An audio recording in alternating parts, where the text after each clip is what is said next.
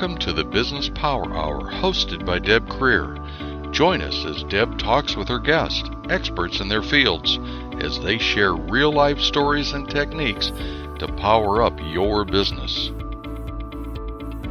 Good morning, good morning. I am Deb Creer, and I am passionate about working with professionals to give them the tools to make themselves and their businesses as successful as possible. And back in June, we had an absolutely fabulous guest on. We only got about halfway through what we wanted to talk about, so ding, ding, ding, we have her on again. And that's because her topic is important to every person. I don't care if you are a business owner, an entrepreneur, a manager, a president of your company, an employee, whatever you are, this information is great information in order to help you be successful in that career. So please join me in welcoming back to our program, Tamara Kleinberg. It is so good to be here. And like we talked about last time, I'm still not wearing matching socks. So I'm ready. I know. And for those people who don't know what the heck we're talking about, you have to go back and listen to the program. That was the June 12th broadcast. So go back and listen to it. And really, I want to encourage you, if you haven't listened to that program, to listen to it, because this really is part 2 of that program. You don't have to have listened to it in order for this one to make sense, but we want you to get as much information about this as possible because we're talking about how to be innovative. And I really do think that is so important.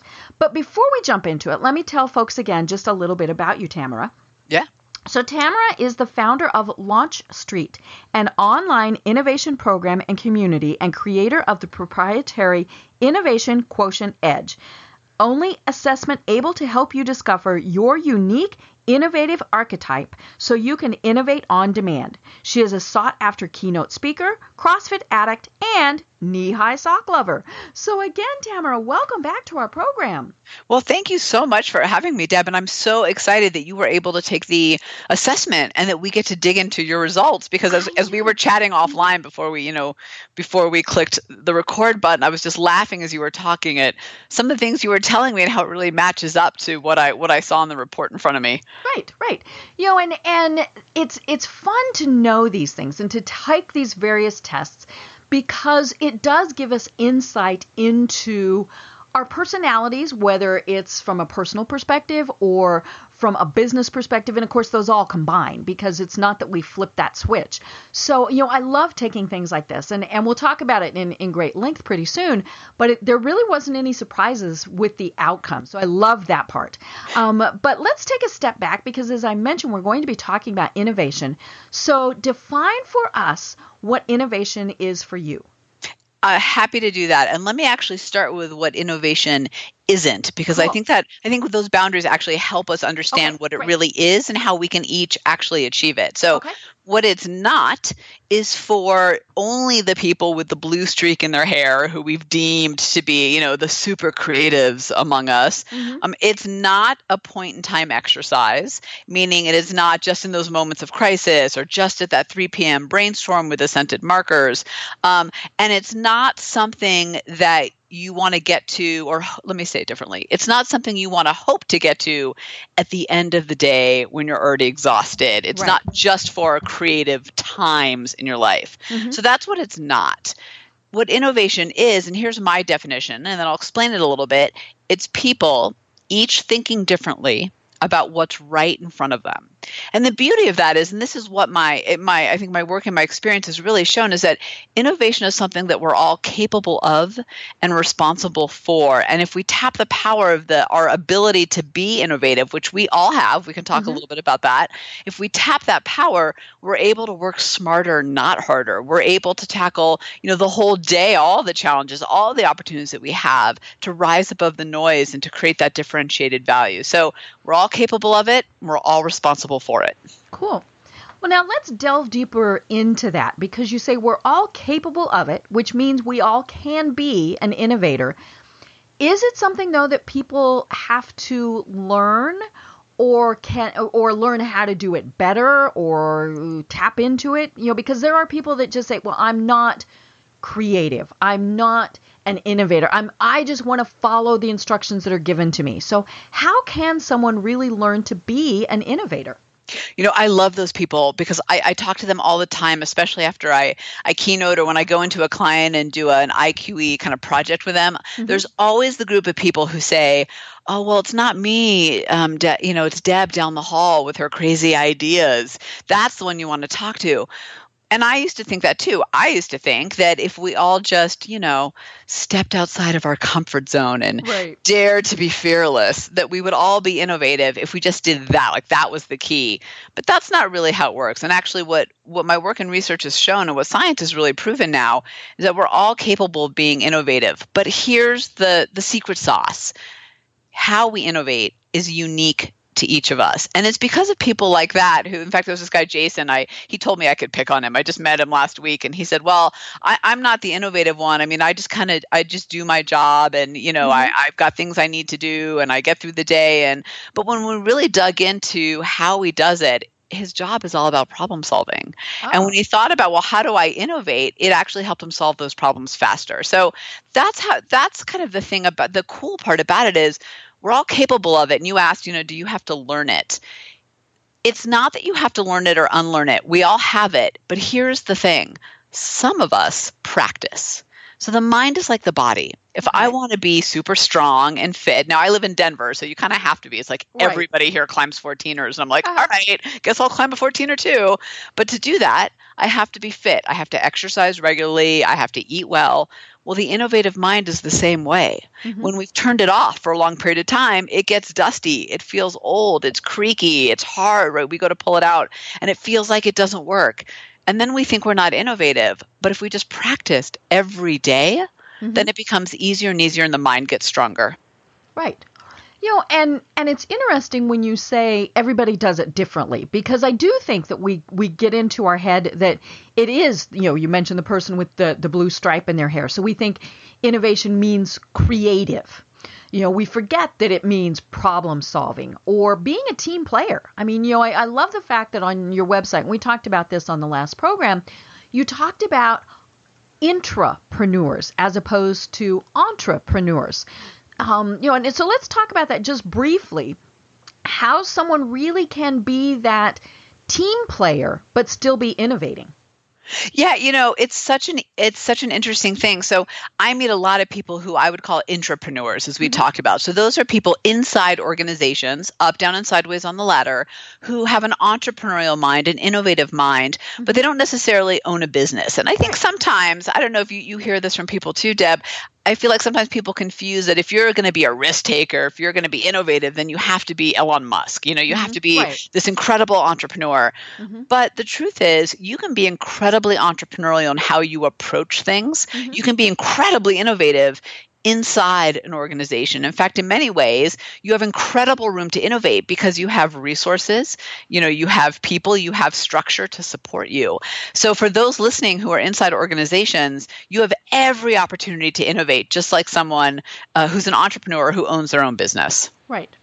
And of course, the hard part comes in the fact that sometimes you're not given that opportunity to be innovative. On our last program, you talked about the manager that was always, well, that's not the way we've done it. Who does she think she is, coming up with those type of suggestions? And that does make it much more difficult. And ultimately, you might have to decide it's just not going to work for you. Yeah, well, you might be on the wrong team. You might be in the wrong company. And those things are, those things are definitely true. But, when we're innovative, we're going to meet resistance. And we've got to figure out how to minimize that resistance and get over those hurdles. Sometimes that is how you approach innovation and how you share your ideas. Sometimes that's in the people who you're surrounded by and, figuring out, are you on the right team? Are we on a team that works? But, one of the things I found that I'm most excited about, I think more often than not is, and it kind of relates back to the assessment, I'm going to call it the IQE for short, the Innovation Quotient Edge. With the IQE is when people at all levels, when they understand how they innovate, they do more of it, they innovate on demand, and they're more receptive to other people's ideas. So if you have a manager who's like, no, Deb, that's not the way we do it. We've always done it this way. Let me get back in the box. Let me shove you deep into the box.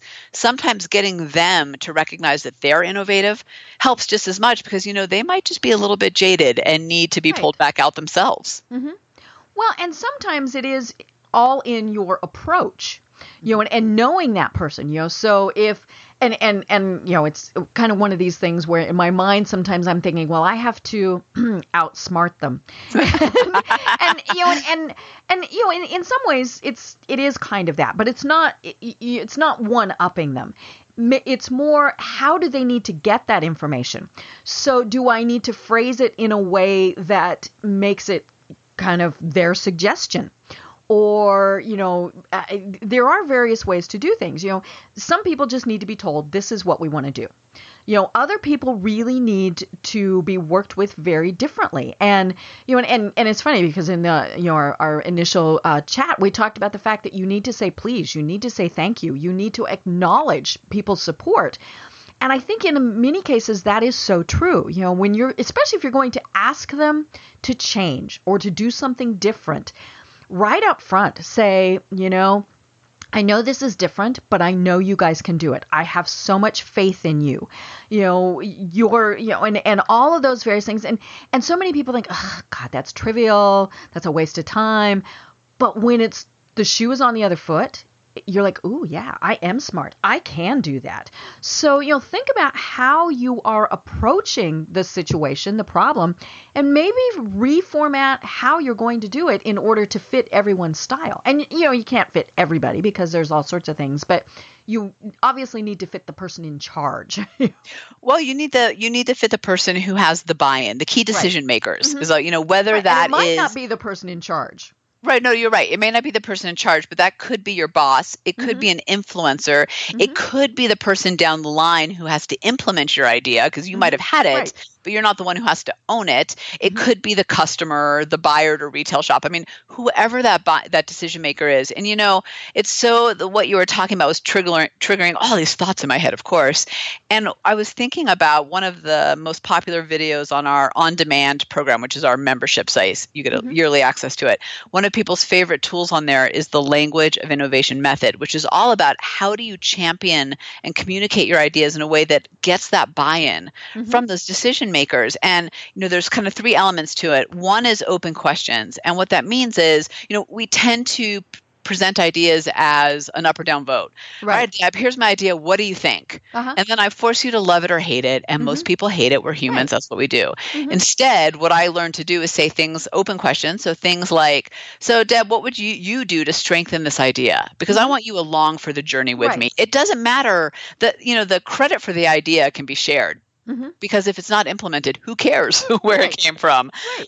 So that's a big part of it. The second part is pain versus pleasure. Sometimes to see the possibility, people need to feel the pain. And there's this, we all know of the Post-it note. And there's this of Art Fry, and he was in his church pew, and he was working on this industrial adhesive that wasn't working. And that's when he realized, aha, Post-it notes to hold your pages. But what people don't know is that his leadership team at 3M, brilliant company, smart people, said, no, there's no commercial viability to this idea. Right. So Art Fry wasn't done. He went and he made a bunch of Post-it notes and he gave it to all the administrative assistants of those leadership. They used it for 2 weeks. Then they ran out and they called Art Fry and said, we want more. And he said, no. So sorry. And then they went to leadership and said, we need Post-it notes. And that's when leadership understood the power of the idea. But they had to feel the pain to see the possibility. And the third thing is, and this is exactly what you were just talking about know your audience, is what's in it for them. It's we always tend to go into the world with I, me, the features, the benefits, especially with innovative ideas where you got to push people a little bit further. You got to understand what shoes are they walking in? What's their perspective, and how do you see it from their perspective? Right. Is it a budget concern of theirs? Well, then figure out how to address that. Is it a time constraint? All these various things. And, and it doesn't matter if it's a boss or a client or, whatever. But you're right. Figure out what their driver is, because that's how you get the buy-in. Exactly. And that buy-in is key. I mean, ideas are only as good as their execution. And we're talking about innovation here. And it's such a wonderful thing because innovation is what helps us solve things differently. It really is what helps us go after those big opportunities to see the potential in new markets and new ideas. But we got to get other people along for the journey. Unfortunately, it turns out, I learned the hard way, you can't do it yourself. Right. And it really is a team effort. Whether you're an entrepreneur or, part of a big company, you do have to have a team of people that are in some way supporting you. You do. And, that's how ideas get implemented. And I've learned that the hard way over and over again, where I've thought, well, this is my idea. I'll take it to the finish line. And whether you work in a company or you're an entrepreneur, it's just not the way it works. Mm-hmm. We need other people to move ideas forward. And ultimately, what we want is other people who are not like us, right, so that they can see the idea from a completely different perspective, mm-hmm, and help us make a more complete, more robust idea. So like, Deb, for example, I know we're going to dig into it, but you're a futuristic imaginative, mm-hmm, on your triggers, which is, I can't wait to dig into. I'm so excited. Yay. And I'm an experiential risk taker. So what's cool about that, I'll just say very quickly about which is probably why you and I could talk on and on and on and on, mm-hmm, is the futuristic part of you is, 10 steps ahead. You're always, in Tomorrowland. You're taking today's data and you're creating tomorrow's, mm-hmm, solution. Experiential, I'm all about, well, where does the rubber meet the road? Let's test it out and try it. It's not right, that I don't believe in the future, but I want to bring out some duct tape and I want, mm-hmm, to give it a whirl and see what happens. Right. So when people like you and me come together, you take me way out into the future, and then I put that duct tape on and I see how the marketplace responds to it. I right, turn up the burners, mm-hmm, and then the ideas start to move and flow and, mm-hmm, and become stronger as they go. Right. Well, and, it is, I was just ready to jump into this, so let's just jump into it. Let's do it. So I did take your innovative Quotient Edge, yeah, and we find that at LaunchStreet.com.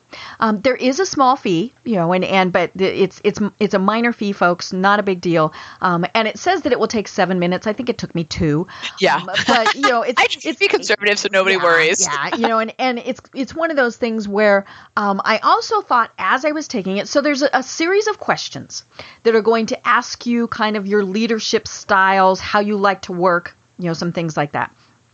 And I took it deliberately, quickly, because I didn't want to stop and think, well, but because not every question is 100%. And if I thought about it, I thought, I'll change my answers because I'll overthink it. Yeah. And so I deliberately took it fairly quickly. I made sure I read the question right because, there's always kind of, if you read it backwards type of, right, thing. But it did. It only took me a couple minutes and then I got the results right away. And so before we jump in, tell us, there are various archetypes. We've talked, yeah, about your unique innovator archetypes. Tell us very, very briefly about those and what each one means. Yep. So there are 9 archetypes, and it's the combination of the top 2 and the presence of your dormant that creates your unique innovator archetype. Mm-hmm. So we all have kind of a unique combination that comes together.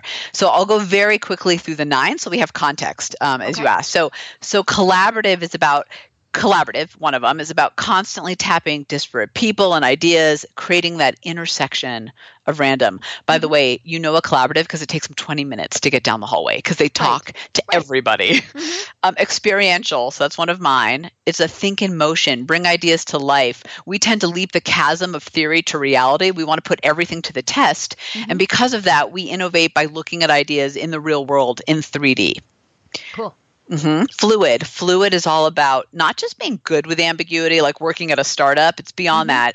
People who are fluid are able to turn ambiguity into clarity. So they're, uncharted territory is their path to new ideas. The, mm-hmm, messier, the better. While the rest of us look at it and go, oh my God, they're like, oh, this is so fun. Like, look at all this opportunity. Mm-hmm. Futuristic, which is the other one you are.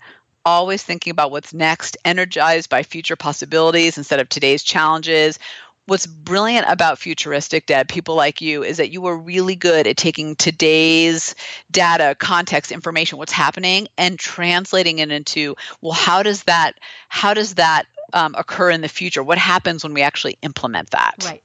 Imaginative, which is your other one, right? Yes. So vivid mind that is always creating new things, the ability to turn wild thinking into real world ideas. It's about creating in the gaps. Your story earlier about coming up with different names every time you check in, mm-hmm, exactly that, right? Like you're, right, always just poof, new, mm-hmm, ideas are coming. Inquisitive, highly curious, recognize that innovation is in the questions, not the answers. Really good at challenging assumptions. Because while the rest of us go, yeah, okay, that's how it has to be, they're like, hold on. Yeah, What if? Wait a minute. Yeah. And we know them in a meeting because while the rest of us are done and ready to go to lunch, they've got just 10 more questions for you. Right. Yeah, but. Yeah, exactly. Exactly. They're the yes butters. And I'm so glad you said that, Deb, because I think sometimes they get confused for being annoyers and not believers. Right. But that's how they innovate. They innovate by going deep. Yes. And they save us from ourselves a lot of times. Yes, they do. So instinctual, tapping the power of the intuitive part of the mind, more circuitous connection of the dots in new and meaningful ways. Really, instinctuals are interesting because they're really able to see and create patterns out of things. Risk takers. So that's my other one. Adventurous spirit, willing to take bold action. I'm willing to pursue unproven yet highly potential ideas. Here's the thing with risk takers, though, that I want to point out, because some people have taken the assessment and go, but I'm not an entrepreneur. I'm not a risk taker. Like, I'm not going to leap. It's not about just that big leap into the unknown and figuring out as you go. It's about your willingness to be uncomfortable while others aren't. And that might mean raising your hand in a meeting when everybody's, mind is headed in the other direction. You've got something else to say. It could be about starting your business, but you're willing to put yourself out there more than others. Okay. Tweaker, the last one, always looking for ways to improve and change. It's not about success or failure for tweakers. They want to give ideas time to grow. They don't want to judge it too early. It's all about, if I just make this one little edit, this one little twist. You and I had talked about that one question on the assessment about, I see things through until the very, very bitter end. It's not how the question is phrased, but tweakers will answer absolutely yes to that question because they can't let it go. Right. It has to be perfect. It has to be, right? So and the beauty for tweakers is they edit and tweak because they recognize that the best innovation is often just one tiny little tweak away. So they tend to, be like a dog with a bone. Like, I'm just not letting go until I find that innovation space. And they're brilliant at that. So those are the 9 triggers. And, what you and I were talking about in the beginning, I just want to loop back to and say that the beauty of this is that we're all innovative. It's how we innovate that we need to bring to life. And some of us have just forgotten that along the way because nobody said, hey, you know what? You innovate by being inquisitive. So ask more questions. You innovate in a fluid space. So let's put you on that messy project because you're actually going to thrive there versus this place over here with all these boundaries where you feel like you're going to shrivel up and die any given day. Right. And the interesting thing is, as we're going through this, is it really does make it very apparent that we need all of these parts. Yeah. And the hard part is when you're an entrepreneur and you're by yourself. And so that's where mastermind groups, networking, Facebook groups, all these various things, that's where those come in because we do need all of those things, and we can't be all of them. I mean, there's no way that you're going to be every single one of these. You might have some of the tendencies for some of the others, but you do, as you mentioned, have dominant ones. You do. And it's, I like to think of it as when we play to our power triggers, it's like tapping a wellspring, this source of incredible energy and power that we have inside of us. And if we tap that, we can be more innovative every day, but we can't be that innovative if we're trying to do all of it. So my dormant is collaborative, which I have to tell you, as a person that created the assessment, I was like, how is that possible? I love people and I love connecting. I was all offended by my own assessment. So I was like, well, that can't be. But if you think about how I innovate, I don't innovate by pulling disparate people and places and ideas together. I innovate by putting rubber to the road. I innovate by taking those leaps. And when I kind of came to terms with that, I realized, I don't have to do that in order to be innovative. When I'm stuck against that brick wall, I'm not going to go to my collaborative trigger because that's not my power strength. I'm going to go to my experiential and my risk taker. I'm going to leap. I'm going to put some things into action. And every time I do that, I jump right out of whatever hole I've put myself in.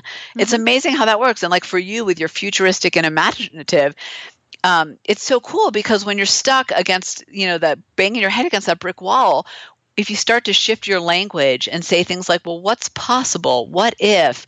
In the future, what would this look like? Your mind will automatically start to innovate, even if that problem is something today that you need to solve. Right. It's all about how you tap it and use it. Well, and so as we mentioned, I took the test, and my power triggers are futuristic and imaginative, and that didn't surprise me because I am but 5 years from now, what is this going to look like? Yeah. And next cool toy, and all of these various things, and when I'm forced to not be those things, then my brain hurts. It's really funny. I'm heading up a great big project that is a big 7-day event that happens in September and October. And I've been working on the budget, and I'm working with a variety of different people to do this. Now, I'm not a numbers person. And, and I don't want to do it. I mean, my first instinct, but I'm the person in charge. And so I need to do it, but I hate it. I mean, and because of that, it takes me longer. It's exhausting. Yeah. And at the end of the day, I'm like, I spent hours working on it when somebody else could do it very quickly. So, it shows that when I'm forced to not be what my power triggers are, it is more difficult. Now, do I have to get it done? Yes. But then that comes back to, okay, I'm not getting information that I need from this person, that person, this, whatever vendor, all these various things. So how do I deal with them? Because initially it was, I need your numbers. Right. And I got crickets because, of course, they didn't have enough information from me. In my head, it all made sense, right? Yes. I'm like, well, and that's the imaginative and futuristic, particularly combined for you, Deb, is, and you probably run into this all the time. In your mind, because your imaginative side too is so strong, right? Creating from the gap, seeing things that other people can't see. It is clear in the head, isn't it? Right. And other people are going, I have no idea what you're talking about. Like, well, why am I not getting this information? And then, of course, that little voice in my head, the little voice of reason said, because you dingbat, you didn't give them enough information. Yeah. And so then when I went back and said, I need this and this and this, they went, oh, here's the information. Yeah. And then, of course, lots of thank yous, lots of, pleases, lots of all of those various things, which you should just do anyway. This is, we're not saying that we're doing it to be patronizing or anything.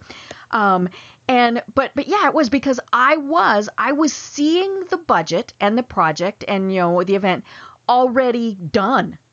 And to put the pieces together to get there was just really frustrating to me. And it still is. I mean, but the cool thing is I have people on my team who are the really detail oriented, who are saying, okay, now at 8:05, we will be doing, and I'm like, right. Too much structure. It's funny. So Laura, who is my business manager, who I really should just call the keeper of all things, the VP of keeping the business going. Mm-hmm. She is a tweaker, is one of her power triggers. So she's all about take what's started and evolve it and edit and tweak it. And we work incredibly well together because as experiential and a risk taker, I want to start it, but I'm not good at taking it to the finish line. It's not where I thrive. And it's not, to your point, we all have to do things we don't want to do. There are many days where I am taking out the trash, and then there are other days where I'm standing in front of a standing ovation. Like it's part of the world, in the world that you live in, to be successful. But what I've recognized with her, for example, is if we're going to work on something, and in fact, our new website, Go to LaunchStreet, is a great example of this.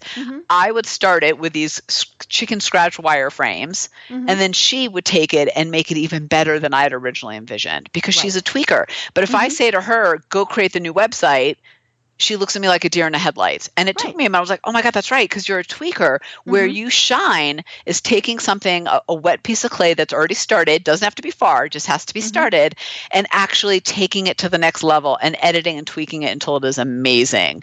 Right. And if we use ourselves and the people around us to the way that are to play to our strengths, we all get to shine and everybody performs at a higher level. And the work, you've seen it, the work is just better when you do that. Right. And we do have to understand ourselves because you talk about a website. I mean, I don't even chicken scratch it out. In my mind, it's already done. And it's obvious, right? Right. And I'm like, well, I don't know how to get from point A to point B. Just do it. And they're like, okay, you're really talking about point A to G, And we have to do all these steps. And I'm like, It's so interesting you said that, Deb, because this is a great example for those listening of how we need to really understand our strengths, particularly when it comes to innovation, because that's our competitive advantage. Is if we play to that, is being innovative and bringing those ideas to the table. So let's take the website. You, as a futuristic, it's all in your head, crystal clear, right? Oh, yes. And so you need to find someone who can take it and pull it out and start it for you, because you're such a visionary, and it's all up here in your head. I, as an experiential, if I tried to do it that way and tell my team what I needed, it would bomb and I would get back something that didn't fit what was in my head. Right. For me to be able to innovate, I have to pull out a blank piece of paper and some colored markers. Or if I can't see it, I can't innovate. And I run into this all the time with people who take the assessment, particularly let's take experientials as our example, who say, well, I'm not innovative. But then when I dig into how they work, they've been trained to not take that step of just bringing something to life, right? It all goes kind of in theory, hypothetical, spreadsheet numbers, and they don't innovate that way. So they think they're not innovative. And I said, tell you what, in fact, this happened to a guy named Josh. I said, tell you what, Josh, here's what I want you to do. The next time you have an idea of how to solve something, I want you to just take some scented markers and I want you to draw it out and take some duct tape and actually build it. I don't care what it is, just build it. Right. He emailed me 2 days later. He said, oh my God, Tamara, you're right. I am incredibly innovative and I didn't even know it. I just needed to be able to bring things to life. I was like, right, because you're an experiential and the assessment showed him that. But it was so cool to see the difference between how he was operating and how he's operating now, which is at a whole nother A-game level, because he realized how he innovates. And, you had said earlier, do you learn it? It's not so much that you learn it. You have to unlearn the routines that are squelching that. Right. Well, and unfortunately, that happens a lot. Whether we're an entrepreneur and we're having to do the bookkeeping, the budgeting, those things that we don't like, or we're the employee that is told you have to do it this way. Customer service is a great example of that, where they're given a script. And you do not deviate from that script. And I'm one of those people that I love it when somebody calls me on those cold calls because I make them deviate from the script. Oh no, and you're that person. I know. I'm not as bad as some people that are like, okay, well, give me your number because I'm going to call you back and talk to you at dinner time, and all of these things. But even if it's just that you ask a question that makes sense, sometimes you're needing clarification or something, you get them off that script and they either can't answer it at all. I mean, they don't know that, or they have been told you don't do that. Here is your script. And so it's hard when we're forced into situations that don't play to our strengths. You're so right. It's so painful. I heard the other day, I interviewed this gentleman who's a design manager, so design thinking. And he said something that I thought really brought it all to life, just really hit home for me. He said, Tamara, processes are there to make sure we don't make mistakes, not to force how we do things. And that to me was brilliant, because if you could take all that structure and all that processes and understand that it's there to make sure things don't fall through the cracks, right? And mistakes are made that shouldn't be made, you still give people the room to innovate. So yes, they might have that script to say, hey, here are the questions that we usually get. So here's some answers. And here's room to play when you get Deb on the phone and she asks you these questions and you're going to go off script. But oftentimes we're forced into the script. And when that happens, our innovative side gets shut down because we're not playing to that strength. So if you're a fluid and you're all about ambiguity and you're in a job that is structure, boundaries, of course you don't feel innovative. You're not given room to play. Right. Well, speaking of fluid, that's my dormant trigger. So what does dormant trigger mean? And then let's talk more about, what all we have to do to deal with that. Yep. So here's how I think about your dormant trigger. And we specifically called it dormant, not weakness, because I don't see it as a weakness, but it is the area where you innovate the least. Okay. So think of it as that place where if you tried really hard to play there, you could, but it's going to be a little bit exhausting. Okay. So why play there? You should go to your strengths. It is there. It is the one that we do the least. It is where we're the least innovative, where that energy comes from at the most minimal possible amount. Here's how I talk to people about dealing with it.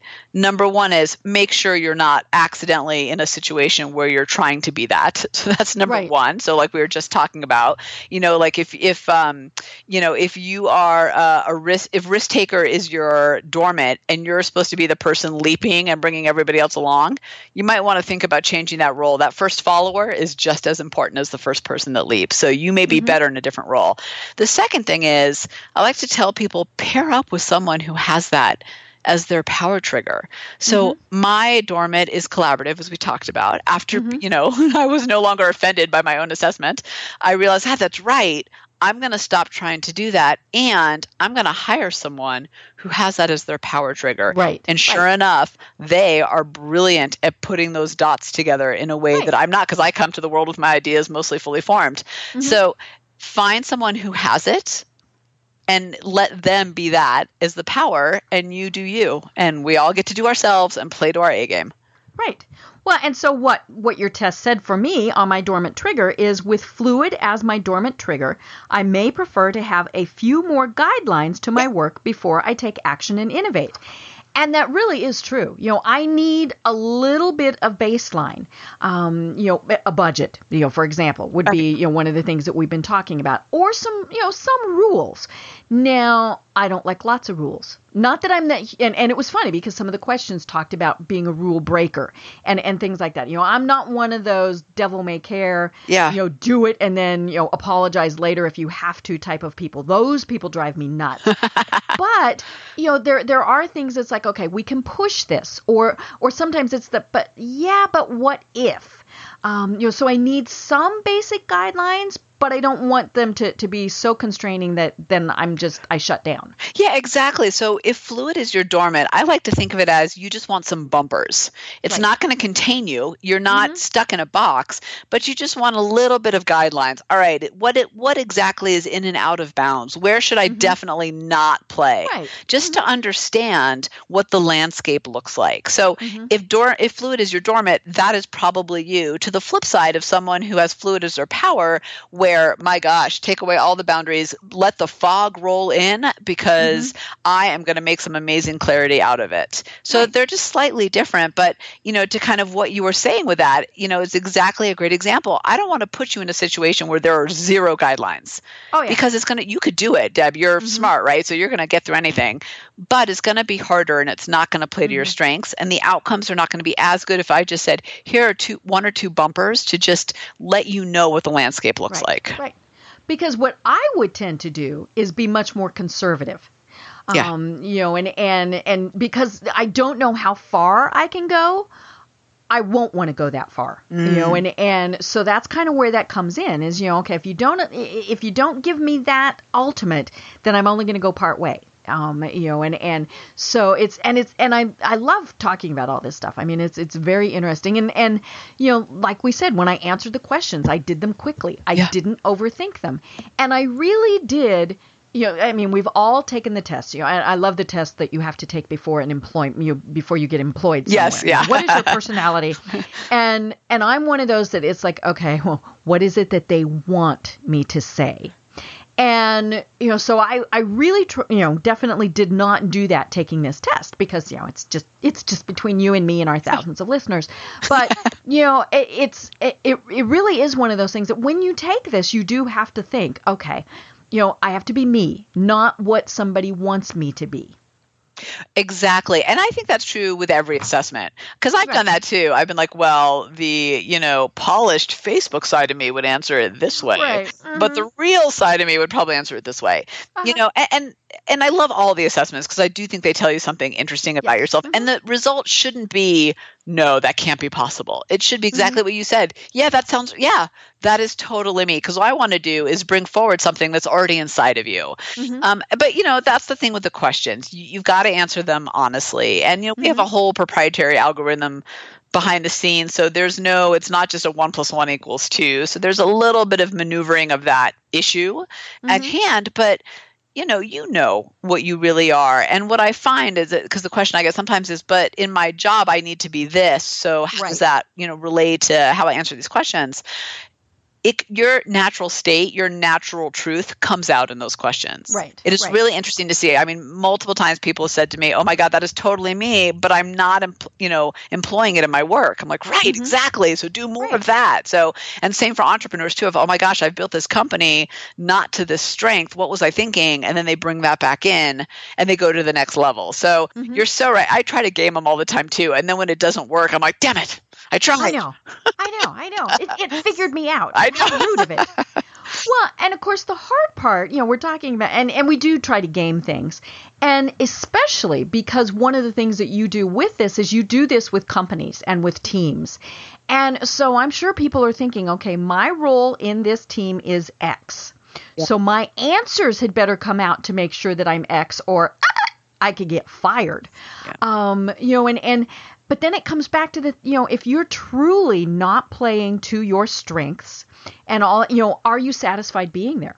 And more importantly, there's that. But if you're not playing to your strengths, then you're not contributing the best way that you can to the team. That's exactly right. Yeah. And ultimately that should be what your boss, your manager, your owner, your whoever wants, because they don't want people that are having to do something. And again, we mentioned, yes, there are times you have to do it. So, but, if you're continually having to force somebody to be, say, an experiential, and they are not that, then you're not going to get the best results from them. And so your whole team will suffer. Yeah. So, that's where this is so important. And I love that, hopefully you've got, a good mix of these in your team. What happens if you discover that it's real top heavy on one side or the other? What do you do in circumstances like that? So say you put together a team and everybody's futuristic and imaginative. Yeah. So first of all, this has happened, if everybody's futuristic or has a futuristic and imaginative, ideas never get implemented. Right. So that's the reality. Always just jumping from yes, here you're to always here, jumping ahead, which is why we love you. Squirrel people. Yeah, exactly. Squirrel. As you and I were talking about, if someone like you tries to slow down your pace of talk, your mind jumps ahead 10 times, and then you're like, wait, what was I talking about? Hold on, because it can't, it needs to keep going. So we actually worked with an organization who had all futuristic, imaginative, and risk taker. So none of the more real world ones. So a couple things. First of all, step one was they realized that, wow, no wonder we can't implement anything. Like they had these great brainstorms and nothing was getting implemented. Right. So what they then did is they were a team within a larger organization. They started to create cross-collaboration, cross-functional teams with other people who maybe weren't on their team directly, but could help them and impact them, and that they could connect with who had completely different triggers as their archetype. So they leveraged the people. They couldn't just, pull 10 more people on their team. That wasn't going to happen. But what they could do is create these tiny mini committees basically and tap those people and bring them in. So, step one is awareness. Oh my gosh, wait a minute. We're really top heavy here. That's why we're getting bottlenecked here. And how do we leverage that we're all this? And then step two is how do we mix it up a little bit so that we can get more of those other triggers and those complementary triggers in. So, if you've got an inquisitive and all inquisitives, there's a lot of question asking, a lot of assumptions, but who's there to say, hold on, guys, we need to kind of edit and evolve and tweak it and move forward with it. We need to go forward. We got to stop digging. This is so funny. I used to work with this woman, Jillian, who was one of the most brilliant women I've ever met. We were both VPs of this consulting firm. You just reminded me of her. And I didn't have the assessment at that time, but looking back, she was a total inquisitive. She just dug and dug and dug and dug and dug. And I go wide, wide, wide, wide. And at first, we both really annoyed each other, really bad. It was really hard to work together. Then we realized the power of our different thinking. And we came together and made a phenomenal team. She would dig and dig and dig, and I would go wide, wide, wide, wide. Whatever we created was so much smarter than individually, but we had to really come to that place of respect for each other. And I think that happens with this assessment a lot with teams is when I realized, Deb, okay, you're futuristic, you're 10 steps ahead of me. I can't get annoyed by the fact that you can't have your feet on the ground. I've got to really leverage the fact that you get it far beyond what I get. Then we can work together. Right. Well, and sometimes what it means is adjusting maybe your schedule, how you work, things like that. So, at certain points, maybe it's like, okay, this person shouldn't be involved right now, Right. because they are going to tweak it to death, or they're going to take us so far in the future that we don't know what the heck is going on. And so, and that's difficult for people to realize, is like, okay, we need to take that step back and figure out what is going to work right now. That's right. And the thing about innovation that I think is so fascinating, I think that we often get wrong, is that innovation isn't just that front end, forest through the trees, let's think big, scented markers, anything's possible. It's at all stages of your work and life. And the implementation stage is not only as important, but has just as much room for innovation as that upfront brainstorm stage. So, but we got to get there. Yeah. And right. If you've got just tweakers, or somebody that is so, and it's funny because in my mind I think of it as bogged down. I mean, that was and they're not bogged down. To me, they're bogged down. To them, they're thinking, "Oh, holy cow, this is wonderful. I'm getting to do all of this and all those things." And I'm thinking, and so it is about learning how to work with them and really get these processes down. Well, and think what you were just saying is so true. And, think if you're a leader of a team and you've got all these different people and you're frustrated because you got some people who feel like A players and others who are just getting by, and some who you feel like, oh, there's so much potential there, but they're not doing what they're supposed to be doing, or they're not there yet. They haven't risen to the occasion.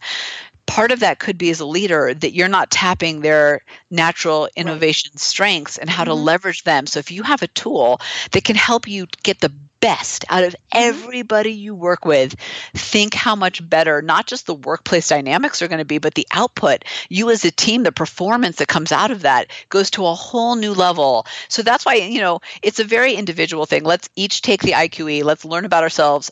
That gives us as the individual that stronger voice in the organization. And the flip side to that is, as the leader, I now have a tool that's going to help me leverage my team. I want to get everything I can out of that team. I have to. Today's marketplace is too competitive. Change is too fast. It's too fierce. We got to stay ahead, and we need our people to be innovative in order to do that. Right. And again, every person is innovative in their own way. In their own way. I was about to say to some degree, and that's not right. It is in their own way. I might think, oh, Bob is not really all that innovative, but that's because maybe Bob is that tweaker person. And it's funny, every time I say tweaker, I keep thinking of it in a different context. But especially here in Colorado. Yes, I know. That is that person that is, they just absolutely have to have it perfect. Yeah. And there is part of me that is that way. It's funny, when I was initially, in business and telling people, you absolutely have to blog. You have to blog. That's the greatest way to get your message out there, because, not only do you have this content, you can multi-purpose it and blah, blah, blah, blah, blah.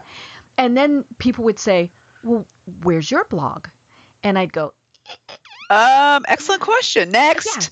Yeah. And it was because I had to have it perfect. Yeah. And when I finally realized, just hit the publish button.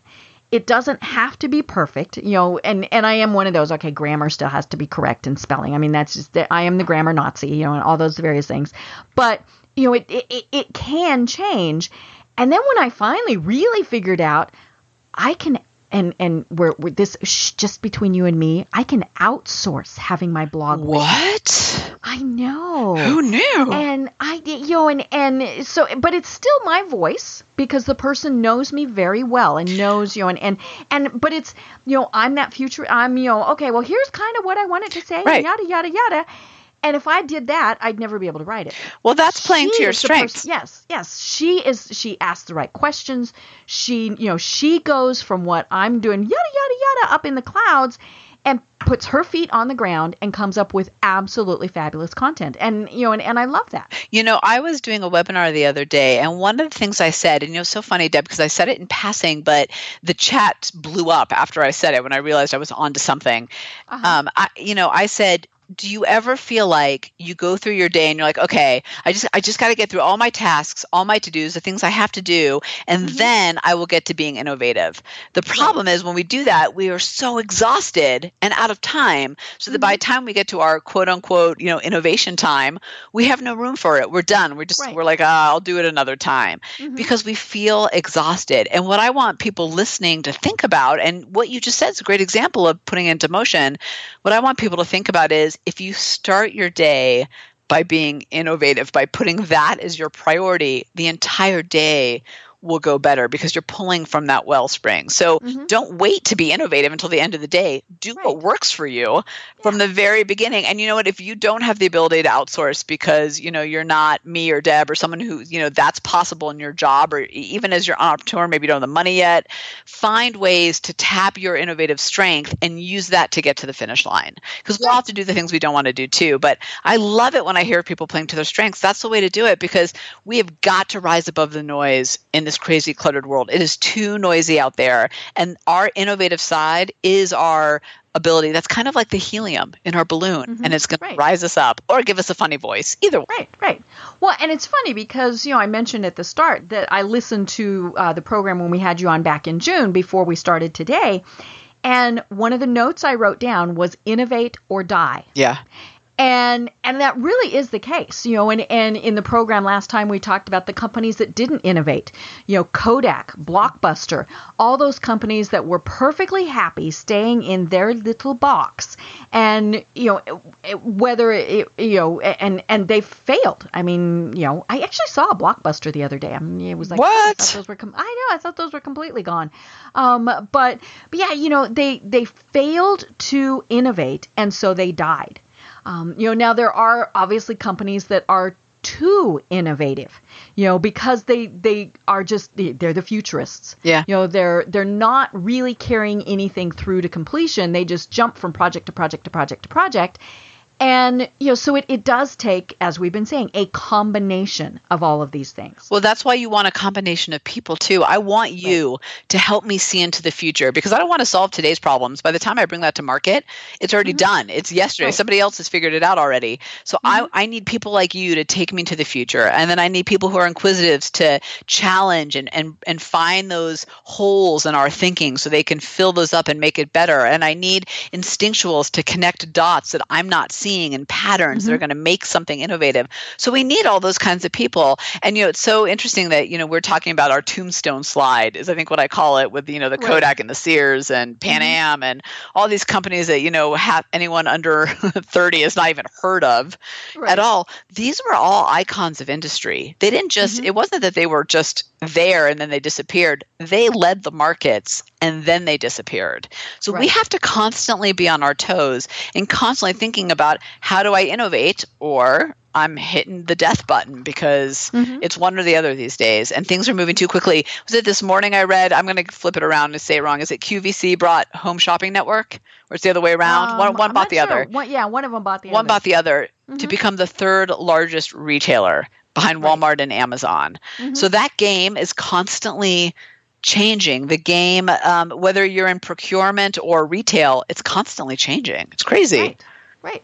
And you absolutely have to have those futurists who are thinking, okay, what is going to happen down the road?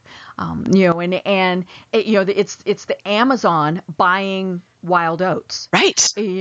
And things like that. All of the that's it. Whole Foods. Because they were thinking ahead. They see the trend that people more and more want to eat healthy. And so, and it's funny because you see companies doing that. I mean, many years ago, I worked for, a giant behemoth company. At that point in time, they were the 7th largest corporation in the world. And we were redesigning all of our websites. We outsourced it, and all these things. And we were having trouble with it because that was back when we were really just starting to do websites. And so people didn't need to know. So we were smart enough to outsource it. But what we ended up doing was buying the company that we had outsourced to for a variety of reasons, not the least of which we wanted to be their only client. Because we weren't, they clearly had other projects that they were working on, but we also recognized they understood what we needed better than we did. And so we just bought them. Interesting. And and that's what is so interesting sometimes is you think, okay, who can I partner with, or what's going to happen, and especially in this day and age of everything going online, people like you and I that provide a service, we can still do that. It doesn't really matter if we're wherever. But if you are a brick and mortar store, you have to be thinking what's happening ahead, and even with restaurants, it's funny, you and I talked in the first program about Uber Eats and the fact that, McDonald's is 5 minutes from me, but I can use Uber Eats to get it brought to me. And, or the people, all these various things. So what is that next thing that's coming before it's even here? Well, and I will just very quickly on that, because you're so right, is share the ER trap, which I know we said we were going to cover. And we have just 5 minutes. I know. I believe it. How does that happen? So, and we talk fast. You would think we would cover double the stuff, right? I think we do. I know we do. But it falls into exactly what you're saying. So, and this is why I will shorten the story for you and just say, this is why I have a subscription to Dollar Shave Club, and I don't buy my razors at the store anymore, because in today's highly competitive marketplace, getting stuck in the ER trap, better, stronger, faster, quicker, smoother, is not enough. To win in today's marketplace, you have to be different. Better is incremental. A little bit stronger, a little bit smoother, not good enough for customers anymore. Right. I want something different from you. I want differentiated values. I talk about in the innovation definition. I want you to surprise and delight me. And you're not going to do that by making it 5 blades, a pivot head, and 2 moisture strips. You're going to do that by completely shaking up how you get a razor to my doorstep. So for those listening out there, entrepreneur and intrapreneur, I'm always challenging people, hey, don't get stuck in the ER trap. Ask yourself, is this an ER or is this actually different? Because you need different to survive, not just to survive, but to thrive. Otherwise, innovate or die. Right. And that is so true, because we do think, well, I just have to be better, stronger, faster than the competitor. And, and you can be, but somebody is going to come along and just blow you away. Well, they're going to ER you. So, too, right? So you are 5% faster than the competition, and then the competition is 7% faster than you, and then you're 10% faster than them. It's a lose-lose battle. You have to figure out, how do I, and that's in everything. It just doesn't just have to be your product or service. That can be how you go to market. I mean, Dollar Shave Club's razors are no better by any means. No. They're basic. It's how he brought it to market that made it different. Right. And it's funny because we see products that do that all the time. And you're thinking, well, why couldn't I have been the person to invent that? Right. And I mean, and I still can't get over, I think we talked about this, the pet rock. Oh my really? gosh. Well, right now it's the spinners. My kids, I have boys, they cannot get enough of these spinners. I'm like, why? What is happening? But millions of them are being sold. Right. And, it wasn't long ago where I heard somebody on the radio that I listened to, they were talking about trends, and they said a year ago today, everybody was playing Pokemon Go. Yeah. And where'd it go now? It went. Yeah. Pokemon went. And so, now, of course, as a business owner, whether, again, entrepreneur, big company, small company, that's scary. Because you're thinking, I have to jump from rock to rock to rock. In a lot of ways you do. Yeah. But you still stay with your strengths. If Dollar Shave Club all of a sudden decides that they're going to offer scissors, probably not. They're a lifestyle brand. They're a home and beauty lifestyle brand, and they know it. And I had the privilege of interviewing Mike Dubin, the founder, and that's how he called it. He said, "We're a home and beauty, health and beauty lifestyle brand, and you got to stick to what you know, but you got to figure out how to bring that to your customers, whether that's B2B or B2C, in a way that constantly reinvents the game, right? Because it's being reinvented around you, so you might as well be the one to do it." Tamara, We've done it again. No, don't say it. I know. So, tell people how they find you, how they can take the Innovation Quotient Edge, all that good stuff. And let me say, folks, so I paid for the Innovation Quotient Edge, not a big fee, not a big deal. Took me a couple minutes to take the test. But the cool thing is, and I haven't had a chance to explore this, there's lots of other resources that then go with this. So I can see, there's things to help strengthen my innovative muscles is the way that it's put. All these various things. And I can't wait to really delve into that. So I guess we just have to have you on again. Yeah, oh my gosh, we could go on and on. So go to LaunchStreet.com. So GOTO LaunchStreet.com, and you can get access to the Innovation Quotient Edge, as Deb was talking about, as well as our on-demand membership program. So that's people really wanting to invest in themselves every single day with new tools and exercises. But to your point, tools and exercises come with the IQE because I wanted to give people the knowledge, and then I wanted to give them the tools so they could actually practice it on a daily basis, because that's where the magic happens, is when you put your knowledge into action. Mm-hmm. Great. Well, no, don't say it. I know. They're going to cut us off. And, Tamara, this really has been fascinating. And I know it's always a great program when we get to, close to the time. And I'm thinking, no, but we're not done. We're not done. So like I said, we will have you on again because as we said, it's innovate or die. Yeah. And so I think this is a topic that we need to talk about several times, every year with our listeners. Well, thank you so much for having me. It just goes so fast. I don't even know what to say. I know. Well, I'm Deb Creer. I've been having a great time talking with Tamara Kleinberg. And until next time, everyone have a great week.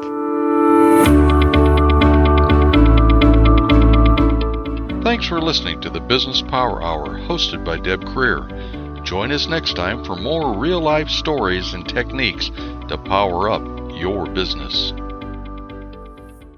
This podcast is a part of the C-Suite Radio Network. For more top business podcasts, visit c-suiteradio.com.